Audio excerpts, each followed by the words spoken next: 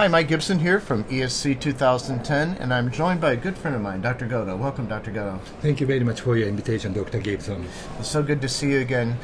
You know, I've been to Japan a few times this last year with you, and you know, I've now learned that the Japanese population is somewhat different than Western cultures in terms of several things. Diet, obviously body size and weight, and genetics. Yes. And, you know, we have to consider all these things when we are evaluating a drug in your population. So you presented here the Jay Lancelot study. Now, this is a new drug, E5555. Yes. 4 5s. Yes, right. And which has now the generic name of Atopaxa. Okay, great. And it is a thrombin receptor antagonist. Yes.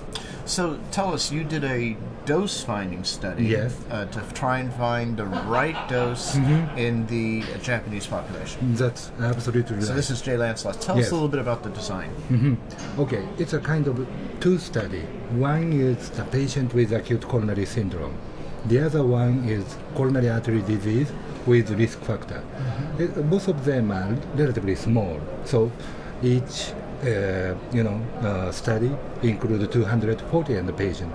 So that's why we mix it together to publish it into one paper. Sure. But originally it was a two study, ACS study. Even though you have different risk populations for clinical events, they're all at the same risk of bleeding in some ways, and bleeding was your primary endpoint, right? Yes, right.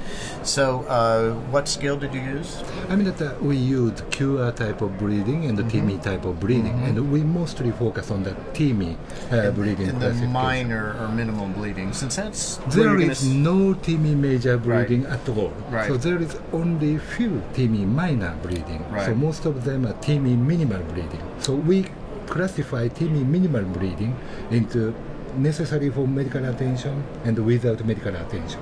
So here you have a drug that pretty well knocks the platelet out in some ways. Yes. Did you see a dose response? There is a dose response increase in the for bleeding with the TIMI criteria, but most of them are TIMI minimal without medical attention. So there is no increase in TIMI minor or TIMI minimal. There is no TIMI major, right? And TIMI minimal require medical attention didn't increase.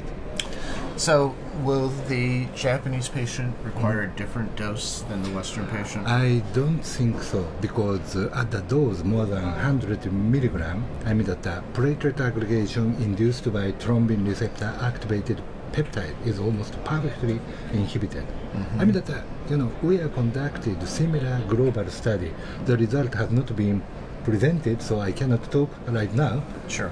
But almost 100% inhibition occurred in European population, American population, Japanese population. That should be the same. It's the same. Right. Congratulations. Yeah, thank you very much. Great work. Yeah, thank you very much. Thanks for joining us today. Yes, thank you very much for your invitation. From Japan. And thank you for joining us today here at ESC 2010.